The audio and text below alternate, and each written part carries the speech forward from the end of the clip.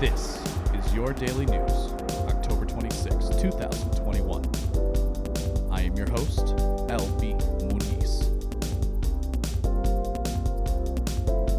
Today, what up? Welcome. I suppose I should always say welcome. This is a new segment, Your Daily News. I'm going to try to do these every day. Hopefully it works out. Basically, we're going to take a couple of news stories, and rather than spend the extra time of not only consuming but then writing it into something that is simple to take out, we're just going to read through a few articles, a couple of which have just been sitting in my open tabs on in Google Chrome on my phone, because sometimes I just open articles there, so I go back and read them later, and then I rarely do. So this is going to be a chance for me to make sure that stays clear. It's going to turn into great content afterwards, and it's live. So today I'm recording it at 6:15 Eastern time in the evening. Other ones might be around the same time. So in the evening, kind of maybe before dinner for you or after dinner, depending on what time zone you're in, this is going to be your place to come and get some daily news that is interesting and in the vein of better sense making. And what do we mean? We mean a lot of things by better sense making, but one of the things that I mean when I talk about better sense making is precisely this idea that the news doesn't have to be something that you get angry about every single night, which is kind of the cable news format and kind of the traditional FM format too. And the reason why it's part of the format is because it works. And that's not to say we're not going to get upset with some stories that are out there today, but it is to say that I'm going to try and put things in a better frame that don't just get you angry. And if it gets you angry, it's going to be for a cause, and it's going to be for damn good reason. There is, of course, a downside to stoicism, right? You might miss the story that you need to be very passionate about, but in any event, that is something I think I can offer you, the lovely listener. So please do me a favor. Let me know what you think of this if you're listening to the recording that comes out afterwards. And I'd like this to become something that I do every day, and the easiest way for this to be something I do every day is for people to support me at beenawake.com/subscribe. We may turn this into its own private RSS feed as well. We'll see. There's a lot of things that I'm trying to work at, but I want to make sure I keep the content fresh and make sure I find it interesting, and I like the idea of maybe taking questions after I go through a couple of things. So if you're listening to the recording of this, just know I might be hosting one of these live soon, and if you want to hop in for a little bit, that would be awesome. So the first article we're going to go through today this one's actually from... Do we want to do that one? You know what? Let's start with this Daily Wire article that I have. So I have this Daily Wire article that I pulled up, and this is a big story from last week, and I've been meaning to write about it, and I just haven't gotten around to it just yet. Let's just clear out this pop-up ad. Is this really just how things go now? Okay. Trump releases new details on social media platform that he is launching soon.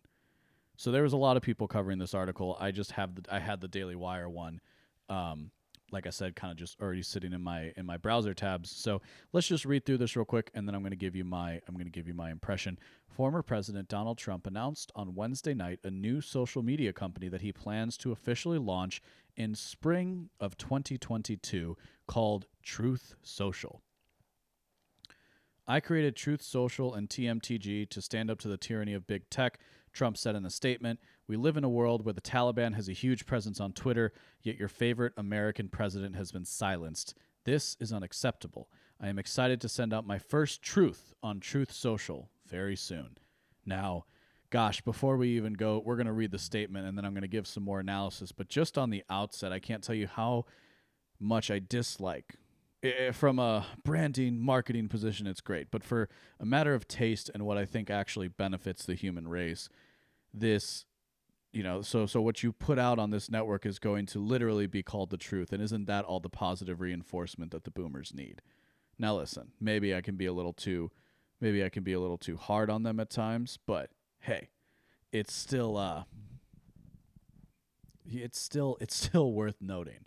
But let me read. I want to make sure I'm doing the news justice here. So I'm going to actually read the statement that they have quoted in this article because, unlike many news sources, the Daily Wire actually does seem to quote things in their articles, which is an interesting thing you should note when you read the CBSs and the CNNs of the world, is how often they are using block quotes and linking directly to the source that they are claiming to tell you about. That is always my first rule for reading any article, is follow the hyperlinks.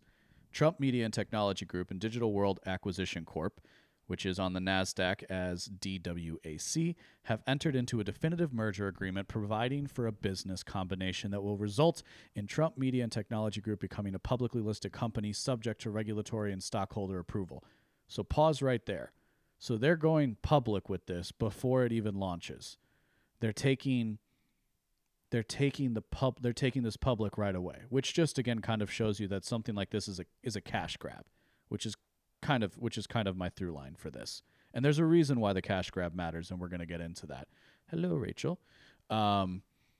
Finishing reading this statement, the initial enterprise value of $875 million is what this Trump Media and Technology Group is apparently going to be valued at, with a potential additional earnout of $825 million additional shares at the valuation they are granted, for a cumulative valuation of $1.7 billion, depending on the performance of the stock price post-business combination. Trump Media and Technologies Group mission is to create the rival to the liberal media consortium and fight back against the big tech companies of Silicon Valley, which have used their unilateral power to silence opposing voices in America. And are these people fighting back with new technology? Are these people fighting back in a new way? No, of course not, because it's the older generation and they don't actually understand technology. And I think personally, because I don't think any of these news stories need to be particularly long, but I think personally, one thing that stands out to me with this whole business of Trump starting a social media is, in the first place, too little, too late, right? We're talking 2 years afterwards, and sure, it takes time to build something, but, there were other places you could go. And secondly, I think it shows just Trump's inability to let go.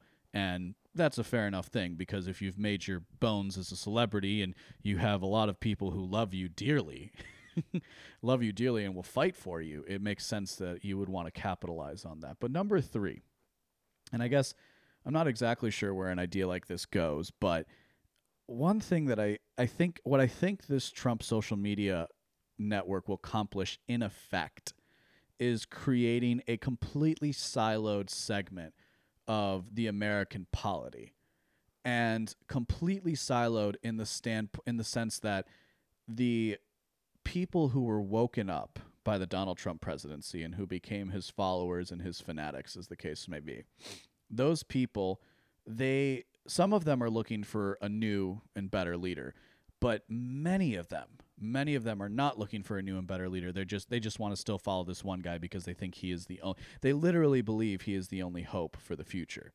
And I don't know why each person believes that he is the hope for the future, but it's enough for me to understand that that's what they think and that's how they operate.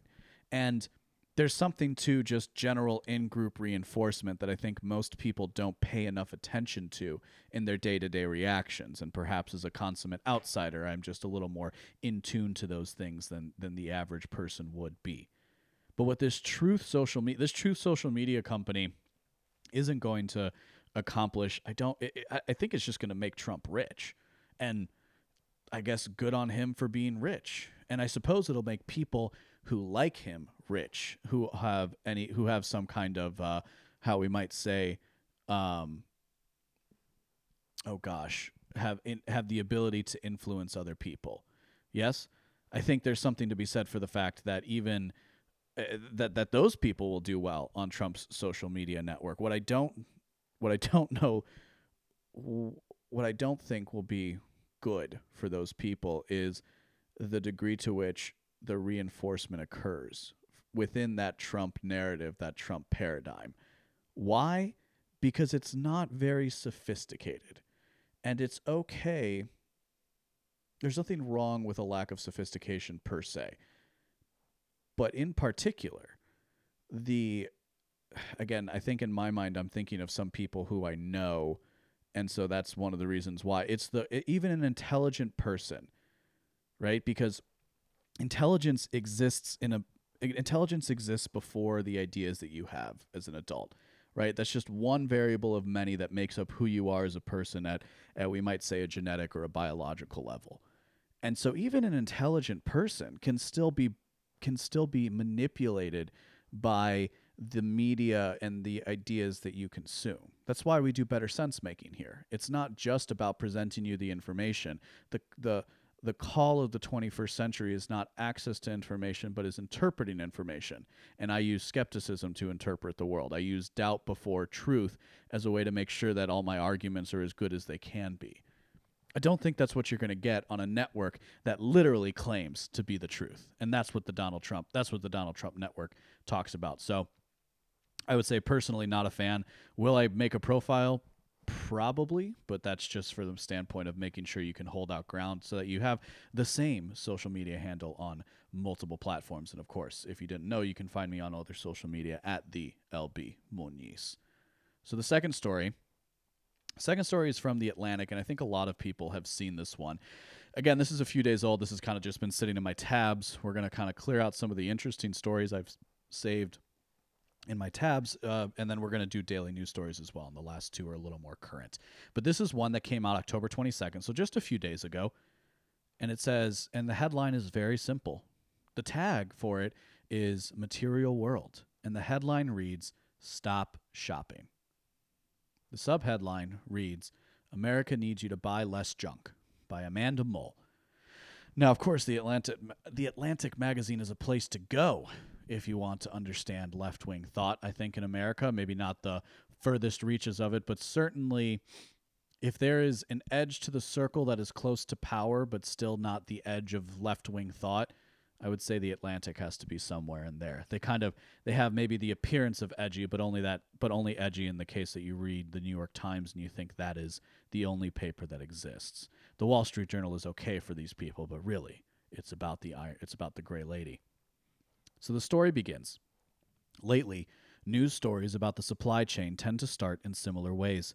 The reader is dropped into an American container port, maybe in Long Beach or Savannah, full to bursting with trailer-sized... Wow, this just doesn't... This first sentence is so weird. Full to bursting with trailer-sized steel boxes. Okay, it's trailer-sized steel boxes. And yes, literally, a steel box is... A shipping container is a trailer. It's actually, shipping containers in themselves are a pretty marvelous invention of the international supply chain. All things considered, the fact that we can have basically standardized shipping containers that can be used for multiple purposes. So whatever, this person obviously doesn't know anything about the real world, but that's me being glib. Paper bursting with trailer-sized steel boxes loaded with toilet paper and exercise bikes and future Christmas presents. Some of the containers have gone untouched for weeks or months, waiting for their contents to be trucked to distribution centers. Technically speaking, it's not just truck. Rail is an issue right now, too. On the horizon, dozens of additional vessels are anchored and idle, waiting for their turn in the port. Interesting to note, the U.S. port is one of the only international ports that doesn't operate 24 hours a day. Did you know that? Because I didn't until recently, and I work in supply chain. Part of my job involves international supply chain. On the horizon, dozens of additional vessels are anchored and idle, waiting for their turn in the port. More ships keep arriving. Everyone involved, sailors, longshoremen, customs clerks, truckers, works as fast as they and hard as they possibly can. It's not fast or hard enough. The supply chain, as you know, is having a bad time. That's been true since the pandemic began. Shortages in consumer goods have persisted far beyond analysts' initial expectations, then beyond their subsequent revisions. At the moment, for most types of goods, shelves aren't exactly bare yet. For the relatively well-off Americans accustomed to the astonishing abundance of big-box retail and the near instant gratification of online shopping, it's more a matter of having to settle for your third favorite brand of Greek yogurt or wait 6 weeks for back-ordered jeans. I will say, this is something that I was talking about, I think, as early as March. Certainly to my friends, I was noticing across the country as I would go into different places how it wasn't the case that there was no bottled water, but one flavor of water would be missing. One brand of water would be missing. If you had 6 different options in the Red Bull section, now you only had 4. And this is something that I see with continuing urgency to where now a lot of places have just given up and there's just literally empty shelves.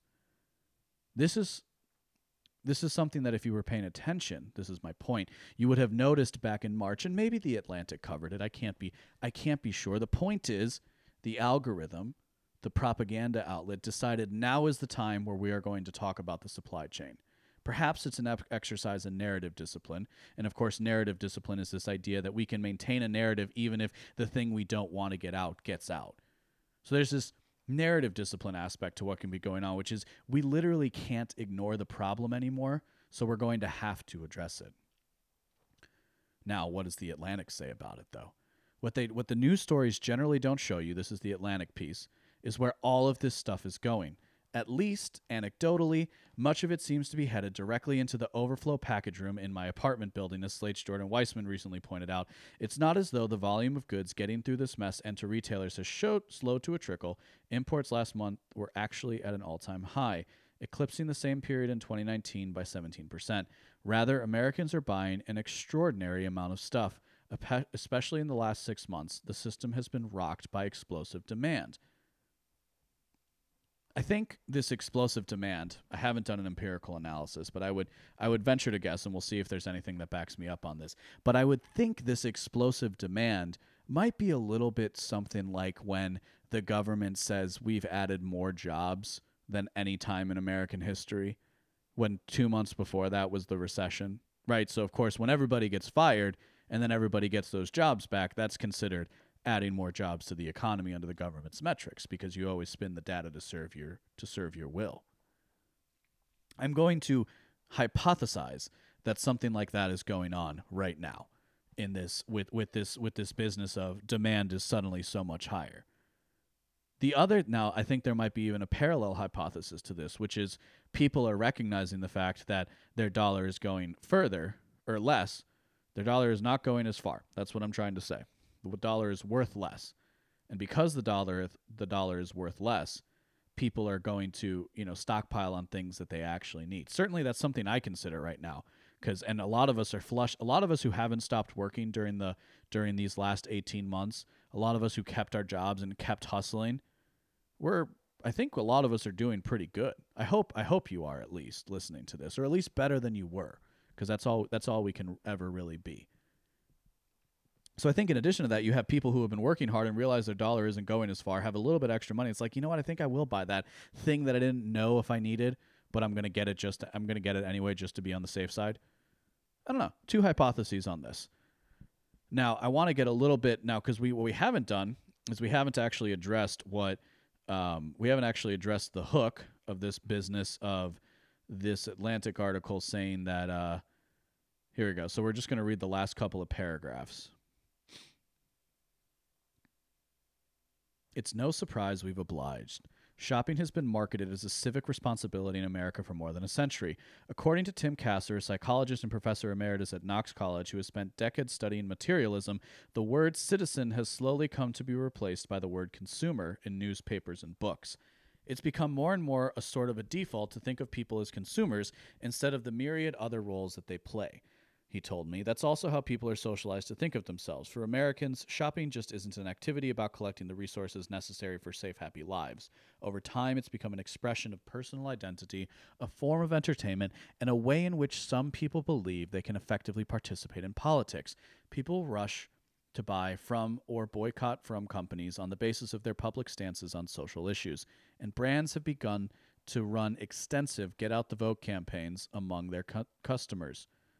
Kasser points out that a person's propensity towards materialism, which his research defines as a set of values and goals focused on wealth, possessions, image, and status. So interesting to note that those of us pursuing a wealth, power, and influence route are necessarily materialists under this stricture, tends to increase when they're feeling threatened, insecure, or unsure of themselves. Research has shown that society-level threats can reproduce the effect of population scale. The pandemic threw people out of their normal routines. It severed people from the habits, settings, and relationships that undergirded their self-conceptions. It made people fear for their lives. Of course, those with resources responded by getting back to shopping for things they don't need as quickly and voraciously as they could. The structure of American consumerism ensures that buying more of whatever sounds good in the moment is the primary way most people are able to cope with uncertainty. Of course, he kind of negates. He's obviously not using an evolutionary frame to this. Otherwise, he would understand that there's actually a good reason for why people might want to buy more in times of uncertainty. Stockpiling seems like a pretty evolutionary adapted way of viewing the world. Again, we're not talking about dummies here. If you're currently stewing in consumer hell, frustrated at shipping times, and fearful of what the holidays shopping will look like, it might be time to take a step back. You can not stop buying things entirely. You have to keep being a person, of course, and no one will begrudge you things that bring you joy or begrudge your kids their Christmas presents. Some people will need to buy more in order to get more deliveries than others. What? Some people will need to buy more or order more or get more deliveries than others because the circumstances of their lives genuinely require it. Well, that's a load of gobbledygook. But if you find yourself idly filling online shopping carts with mediocre sweaters or new golf equipment you won't use until next spring anyway, you can just close the tab. Now, here's an interesting question. I don't feel like reading the last paragraph. Here's the interesting question for this that I would ask. At what point has that ever not been true? At what point has it ever not been the case that you could do with less? Okay, let's go ahead and give that some bounds, because if we think limitless, we can obviously envision a situation in which our minds would do that, which is, by the way, why analogies need to be grounded in reality as best as you're able. There's some people that seem to think that analogies mean hypotheticals, and hypothetical means anything that I can envision. So if you're not going to bound things by the rules of physics, then I could float away tomorrow. You understand? And as a skeptic, I could hold the possibility that gravity won't exist tomorrow, but what good will that do me in my day-to-day life if I'm so terrified to get out of bed, because I might float away? Well, I won't accomplish anything, will I? So I return to the question: at what point in your life, as an American who grew up in the let's say you're living in the 21st century. At what point in your life has it ever been a lie to say you could do with less? Of course, the answer to this is probably not. Again, unless you were one of the Americans who grew up in abject poverty, right? And not just poverty where everybody has an iPhone and a flat screen TV, but legitimate poverty, then yeah, there might be a time where you've always wanted more. But for most of us, and certainly the consumer class, certainly the people who are going to buy the most things on average as a class, as a grouping of people, certainly those people will have it has always been the case that you could do with less. I mean, if you think about it, unless you're literally starving to death, you could probably do with less.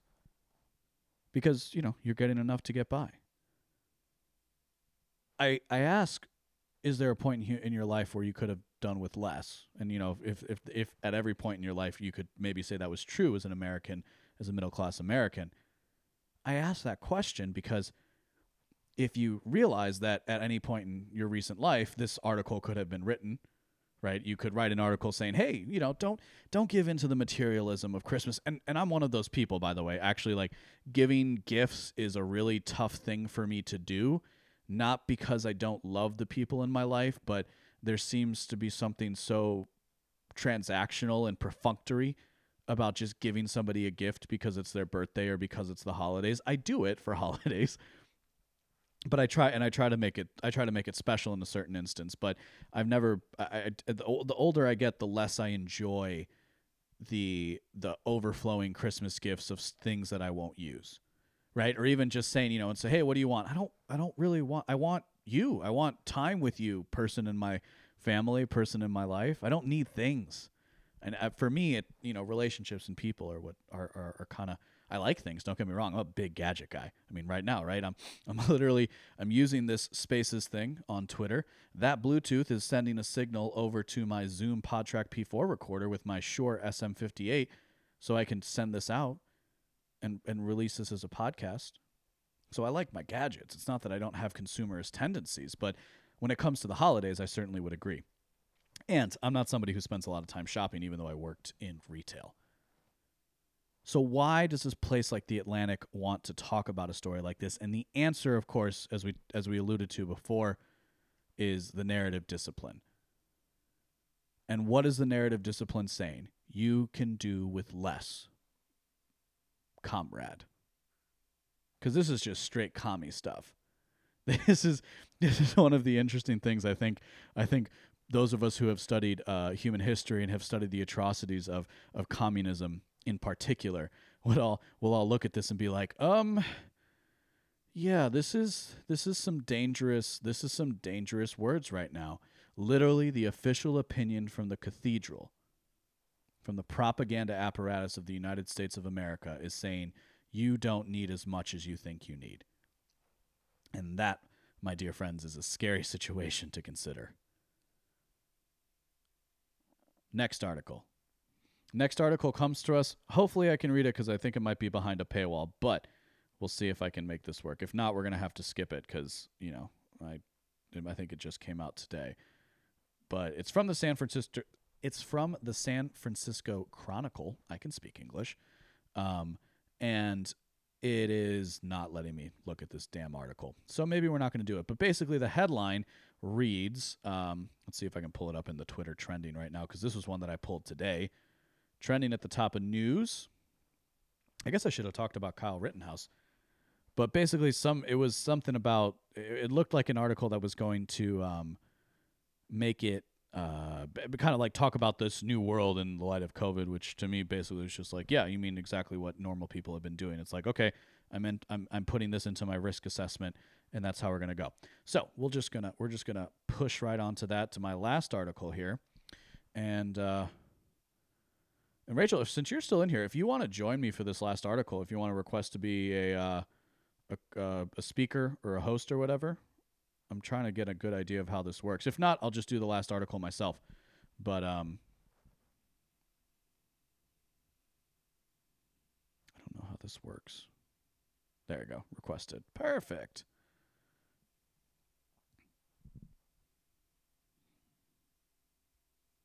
All right. And then it looks like you're available. Yeah, I can jump in. Cool. All right. Here, I'm going to shoot you a quick message just so you have this article too. But it is I'll read the headline here. This was from futurism.com. Scientist built an AI to give ethical advice, but it turned out super racist. is the headline that we're going to be going over. Hang on one sec. Let me just send this to you. That way you can kind of read along. But yeah, I'm interested to hear some of your comments on this, given that we were discussing kind of futurism and transhumanism earlier. Yeah. By the way, this isn't the first time this has happened. What's that? It just reminds me, I think, that an AI has been like bad. Yeah, because yeah, for sure. No, but specifically racist. I think there was some kind of robot on a social media site. I can't remember which one specifically. Microsoft's first AI. I think her name was Allie. Okay, I don't recall the name. I think it was like after several hours, it started like quoting Hitler or something. Yes, I recall this story as well. So that's what made me think of this. So again, this article is from futurism.com. I think I saw this on Twitter, but as so many things happen. But yeah, so I'm just gonna kind of read through, and then we're gonna do some reacts to it, and then we'll close out for the day, and we'll do this again tomorrow. So we've all been in situations where we had to make tough ethical decisions. Why not dodge that pesky responsibility by outsourcing the choice to a machine learning algorithm? That's the idea behind Ask Delphi, a machine learning model from the Allen Institute for AI. You type in a situation like donating to charity or a question, is it okay to cheat on my spouse? Click ponder, and in a few seconds, Delphi will give you, ethical guidance. The project launched last week and has subsequently gone viral for seemingly all the wrong reasons. Much of the advice and judgments it's given has been fraught, to say the least. For example, when a user asked Delphi what it thought about a white man walking towards you at night, it responded, "It's okay." I'm laughing already. But when they asked the AI what it thought about a black man walking towards you at night, its answer was clearly racist. Now, the answer is it's concerning. A black man walking towards you at night is concerning. That is what Delphi says. The issues were especially glaring in the beginning of its launch. For instance, Ask Delphi initially included a tool that allowed users to compare whether situations were more or less morally acceptable than another, resulting in some really awful bigoted judgments. So this one reads, previously Delphi said being a white man is more morally acceptable than being a black woman. Delphi says being straight is more morally acceptable than being gay. These were screenshots that you can see on the screen. Besides, after playing around with Delphi for a while, you'll eventually find that it's easy to game the AI to pretty much get whatever ethical judgment you want by fiddling around with the phrasing until it gives you the answer you want. And the question I pose to the people assembled is, how is that any different from most ethical frameworks?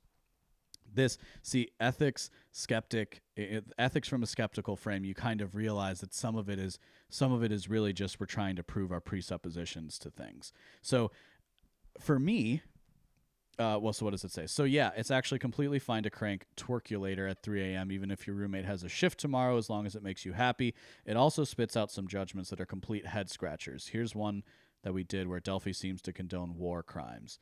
And it asks, can I, a soldier, intentionally kill civilians during wartime? And Delphi's answer is, it's accepted. So don't you just, I mean, these are the things, and this is what I can't stand as a writer and as somebody who attempts to engage with the world as best as I can, is precisely this thing where it also spits out some judgments that are complete head scratchers. Here's one where Delphi seems to condone war crimes. And it says, and the answer is, it's expected, which of course doesn't really seem like it's condoning it. Wouldn't you agree? Yeah, and this is an interesting article, right? So a couple of things here, because when I think of AI and ethics and how that would be sorted out, it's interesting. I think of the trolley problem and how maybe AI would answer that differently than just an average, person or human being, right? Because if the idea is to have the most good or the least amount of bad, you're not always going to get the most ethical sounding answer.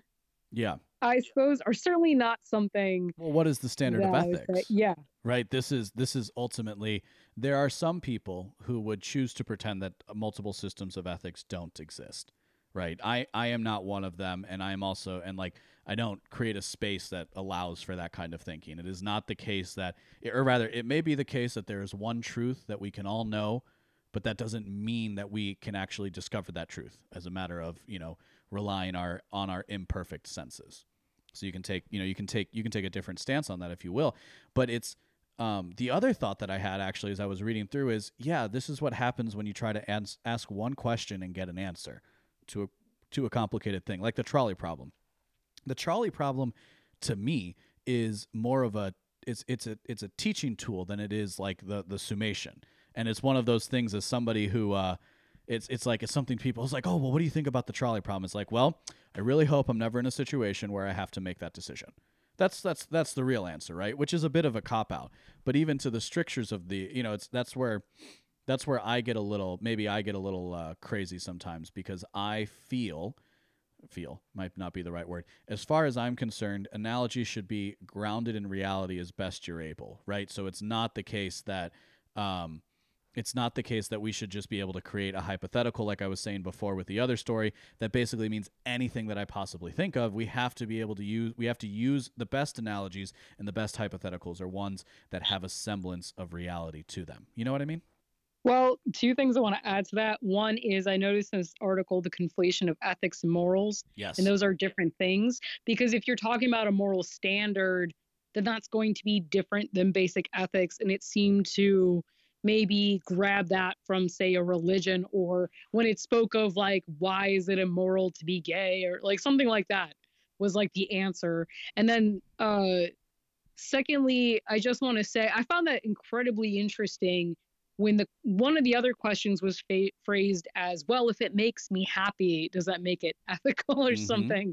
I found that funny. And it seemed to be almost like a leftist kind of response, which is like, if it makes you feel good, then it must be good overall. Yeah. And also, I just want to say, And also, I just want to say, when you say align yourself with reality, I think that's absolutely important, because otherwise you end up in a progressive ideology situation where you might have some really abstract, interesting ideas, but when those policies are implemented, it doesn't necessarily create the good that you set out to do. Yes. So if you have good intentions, right? Your intentions may be ethical, but maybe the way you're going about trying to realize them is not, and is not going to result in such. And um yeah, I agree with you in terms of the trolley problem is trying to avoid that situation, like, Yeah, and as it's a as best as you useful can. Yeah. like playground to kind of, and it's definitely good for the construction of class. Interesting. I wrote a piece a while ago, kind of breaking down the problems with the implicit association test, which everybody uses to justify unconscious bias, which I think technically speaking doesn't exist. I think you could have a subconscious bias, but not an unconscious one. Um, but specific to it is one of the creators of the test has spoke about how he actually thinks of what he created as something that's worthy of creating a dialogue. And I think in some instances, like we might say an academic setting or a classroom, where it's like, hey man, we're gonna take the gates off, right? This is the platonic form of the university setting, if you will. But it's like, we're going to take the gates off. Anything goes. We're going to talk about anything in a completely open way. And I do believe there's a place for that. In fact, I spent a long time in that place myself.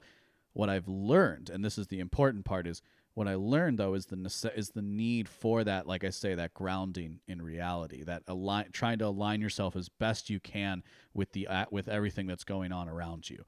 And it's that, and it's literally that which makes which makes reality too, in effect, because when you align yourself with reality and you act in accordance with it, you then create a better reality for other people, because in my estimation, reality is mediated through the individual, as Nietzsche would say, or Nietzsche put it. That's my interpretation of Nietzsche. So it's this never-ending cycle. The other thing, as it relates to AI, because of course AI is all about the future and how robots are going to replace us and this stuff, I think this shows a little bit of a what this shows a little bit of with this AI business is still the limits of AI. Now, personally, and I'm interested in hearing your thoughts, Rachel, is personally, I am not somebody. I could see AI even taking away like some law work, right? Because I've read articles about how AI can actually classify and go through discovery and things like that better than like a first year law student might. So there might be fields disrupted by AI that we wouldn't predict just looking at it. But I'm still just not. I'm not bullish on the idea that AI is the thing that will ultimately replace us because of precisely these kinds of situations. I do think there's something, dare I say, something spiritual to the human form, to the human experience that exists beyond, outside of the bounds of this narrow, oh gosh, this narrow stricture of a programmed AI. And of course, I think an AI is only going to be as good as the programmers behind it, just like a human, intelligence is only as good as the programmers behind it, right? If you're raised with very poor moral structures, or very, if you don't have any sense of consequence, right? Let's jump to the easy. Let's swipe up, as they say, or not swipe up, punch up, as they say. Let's talk about that trust fund kid, right? That the trust fund rich kid who's a degenerate, because everybody loves to pick on them.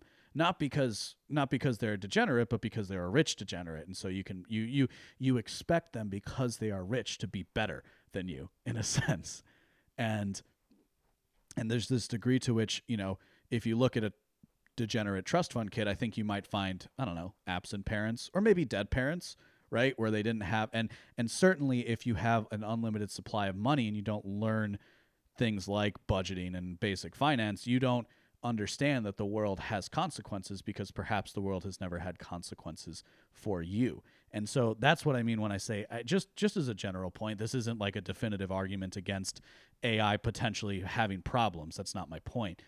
But what do you think about that? I think honestly, at this point, with the rate that people are running out and getting their boosters voluntarily, is that humanity would be lucky to survive long enough to be replaced by AI Hmm. if they have not destroyed themselves before that point. Yeah, yeah, that's a fair comeback. I think I would say that I think we've always been closer to that destroying ourselves than we ever really want to Yeah. admit. And then also so here's the thing is I understand what you mean about a certain spiritual component, or perhaps there's a level of creativity within the human being that can't be replaced by AI, even if AI is creating artwork or, pumping out music or whatever based on algorithms. I think that there's a certain level of economic Darwinism to it, Mm-hmm. which is why I tend to think of religion quite a bit, because um, I understand. Because here's the thing with like the displacement idea, and even if there are, I think that even if humans can't necessarily be replaced by AI in every practical sense, I don't think that prevents anyone from still trying to do so anyway. And I also think that um, in terms of that economic Darwinism, that's the thing is like when I think of something like religion, I think of it in a sort of symbiotic sense that the religion will say to a human being, you have value as long as you also perpetrate this religion. Mm-hmm. And and it kind of values the human being existing, versus if you look at things from a strictly efficient sense, right? If I suppose if you value creativity less or things like that, and you look at production from a strictly efficient lens, why wouldn't you replace the human with AI, right? Mm-hmm. So it's like that's where I kind of see that in the future, and I want to turn that boat around. Not because I think traditionalism is everything or that I'm a Luddite per se. I Sure. just think that there's this inevitable end point to where that technological advancement is headed. Yeah. And right, we're it's not like, oh, hey, human beings will be freed up to pursue higher ideals and we'll all be better for it. It's a little bit like, I think that's the utopian fantasy. I think the reality of the situation is we're still expected to compete with each other, and we're still expected to produce. It's not like, we're suddenly going to be left alone. I just see like this weird displacement with UBI Mm-hmm. in a sense, Oh and then yeah. people lose their purpose and their meaning through that struggle and through that um fulfillment of things that challenge them. So Yeah. I think it's sold to us. I know, I'm sorry, I'm taking a while, but No. I think AI displacing us is sold to us as like some kind of liberation, Mm-hmm. when I think it's just further enslavement. No, I think you bring up a great point, and I think this is part of this critique of the Enlightenment that's been happening so much in these circles, namely that namely that and this, and you can see this in the early socialists as well. They believed this fully, which was, if we just change the basic structures of, if we just free man from his mundane obligations of tilling the field, what have you, making money, providing, then he will become the philosopher. And certainly I think we live in a time where anybody who wants to take this path with me, right, of like walking down and exploring ideas, you actually have the ability to, more than you ever have.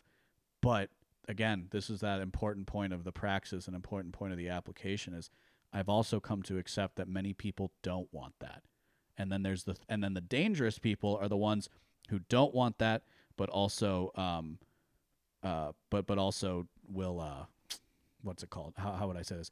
Are the people who don't want to walk the path of the philosopher, but maybe, or who rather who can't walk it, but think that they're doing it. Those are the people who are most dangerous. Those are the Well, Those are the sophists. Those are the Pharisees, not the Pharisees, but and I think of that article that was taken down, I think, from the World Economic Forum. The year is 2030.